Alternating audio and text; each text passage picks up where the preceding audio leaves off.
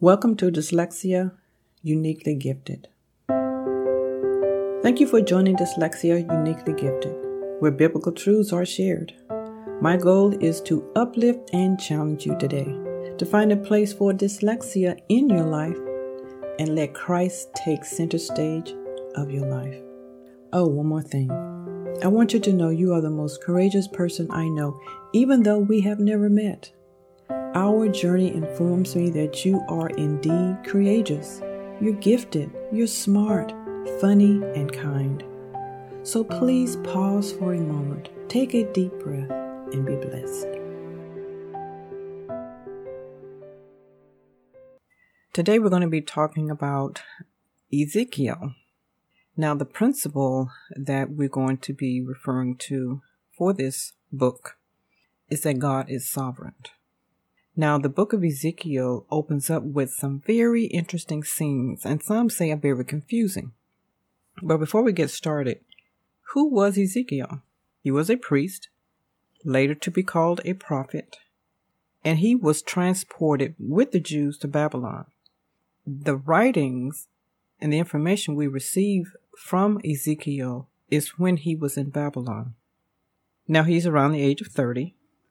And he has this vision on the bank of a river, really about 5 years into his captivity in Babylon. Now, as with many of the major prophets in the Bible, Jesus gave his servant a revelation of his glory, his character, his power, and his sovereignty before he started his public ministry. That is something that God often does. And the reason he does that is to give us a sense of his wonder, his majesty, his power, his authority, so that when times get hard, when things are not going well, when we are prone to believe that we've made a mistake, we will always be able to reflect back on the time in which God showed himself to us. Now, after careful examination of these scenes in chapters 1 and 2, one must appreciate such a God whom we serve, who would demonstrate his love and care for his people in such a way. Now, we're talking about a rebellious people, and we're talking about a God who cares enough to show his people their true conditions before him, yet showed them his love as well. And he further goes on to show the children of Israel through the various prophets, such as Ezekiel, the impact that their rebellion has on the people. I mean, social justice or injustice was rampant. Now, the impact it has had on past and future generations is profound. Now, a God who reaches out continually and redeems and restores, that's who we're talking about today.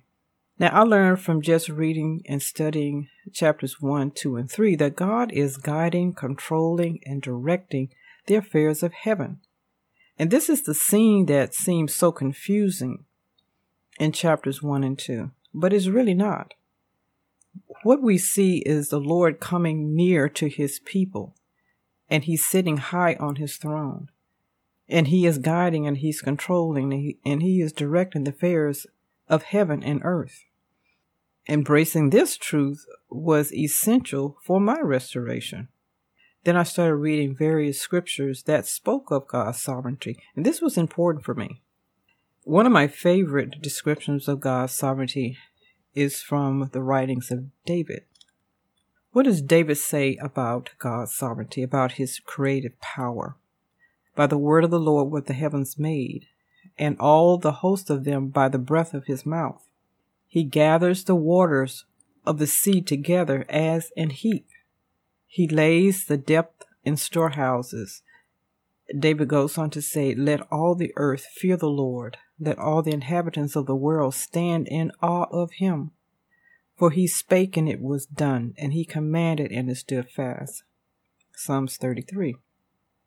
I intentionally allow these types of scriptures to wash over me daily, reminding me the sovereignty of God, reminding me the character of God, reminding me who he is, what he can do, and his authority in my life. Now, I seek to also incorporate these types of scriptures, and I turn them into prayers. And then I will rehearse them when times got hard and when I became overwhelmed, reminding me of who he is. Now, King David understood this well because we see them in his writings. One of the things David said, I had fainted unless I had believed to see the goodness of the Lord in the land of the living. Here David is rehearsing in his mind while he's running from King Saul the goodness of God. He's reminding himself just how good God is. He's not dwelling on what the enemy is doing, that he is being pursued by his father-in-law, not just to take him captive, but to kill him. So David is constantly relying on, rehearsing in his mind, the sovereignty of God. This is the principle that we're talking about today. We serve a sovereign God who knows everything, who's everywhere, who is creator, who is all-powerful. He is absolute power. He is the one that we serve. Now, God is never out of step with his plan to save us, even when we take detours along the way. Now, he rules in the affairs of us all, and because he sees and knows the beginning from the end, he is able to orchestrate things such that if we trust him, he will bring us back on track, even when we're not sure where we stepped off. Now, let's talk about this vision again, or some more, that we read in chapter 1. What is Ezekiel seeing, and why does God show him this vision?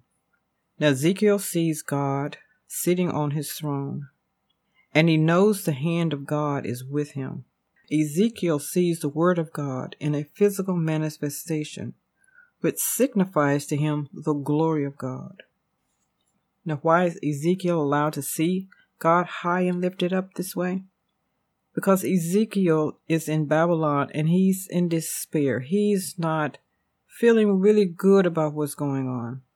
He cries out to the Lord, and the Lord shows him his character. And that's what I like about God. Oftentimes when we cry out to him and we are asking and looking for a certain answer from him, he often does this. He shows us his character before he shows us his hand, because he wants us to understand that this tangible thing that we want, he has no problem giving it to us if it's his will.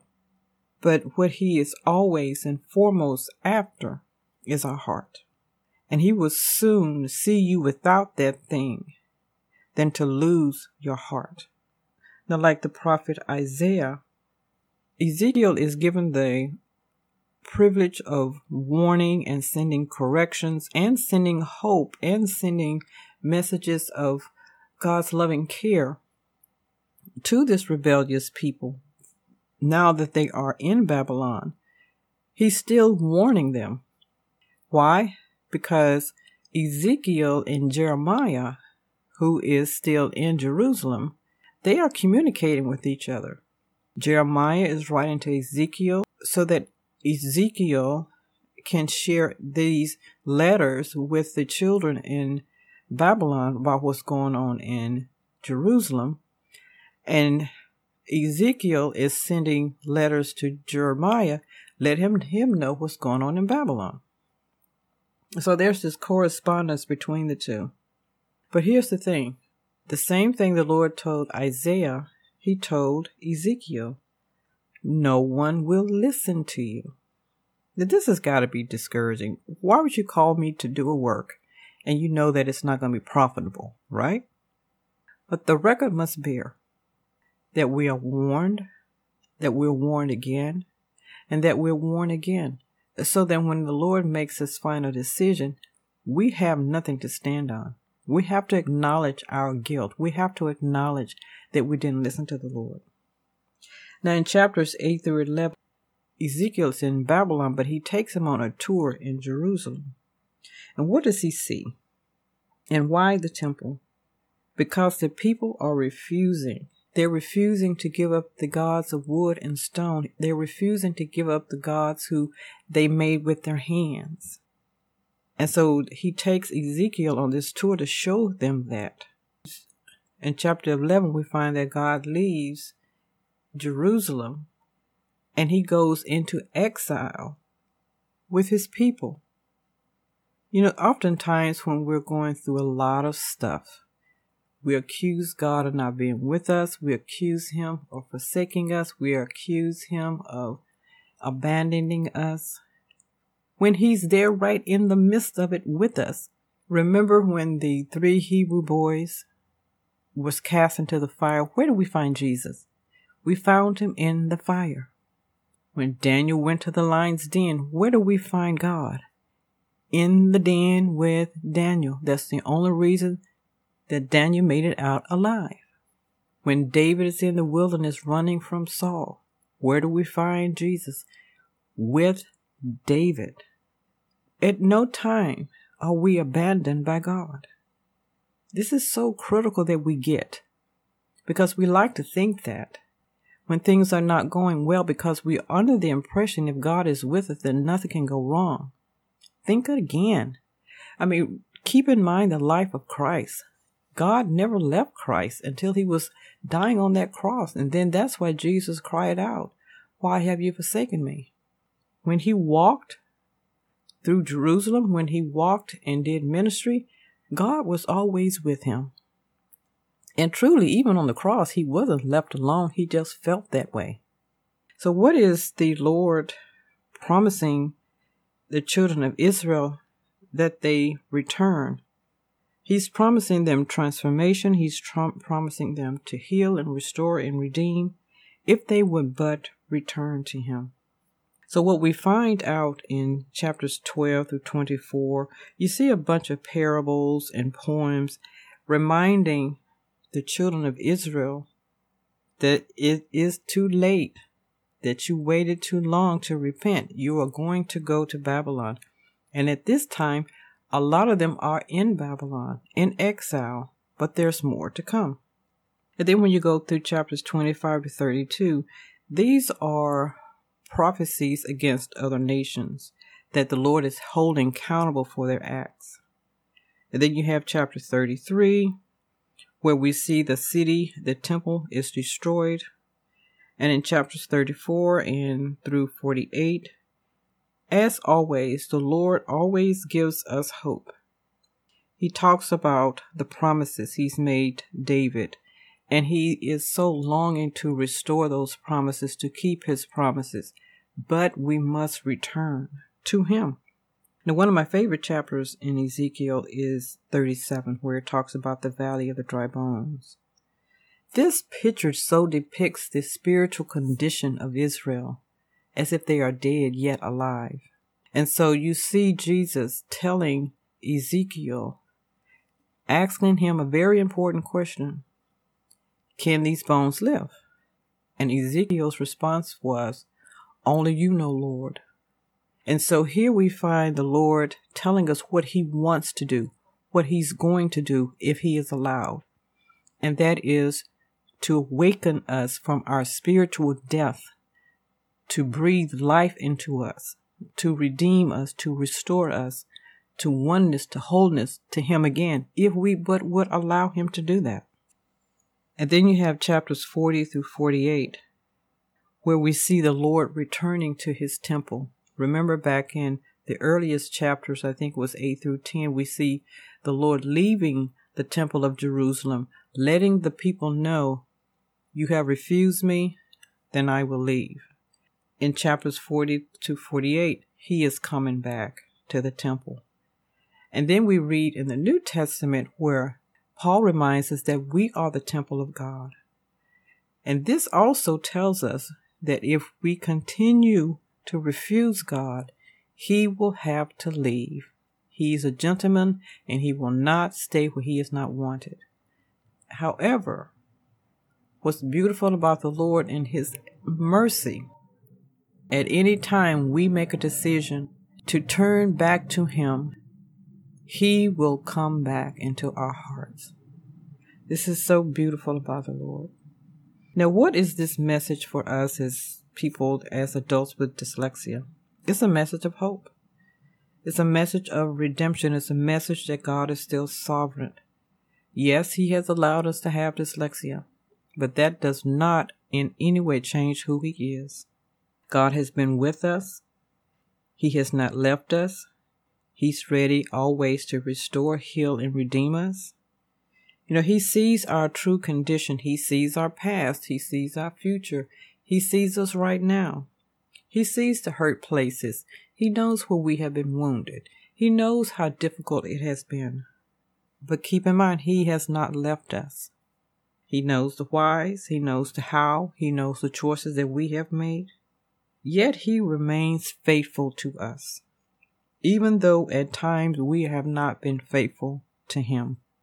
He stands ready to forgive, and He stands ready to heal.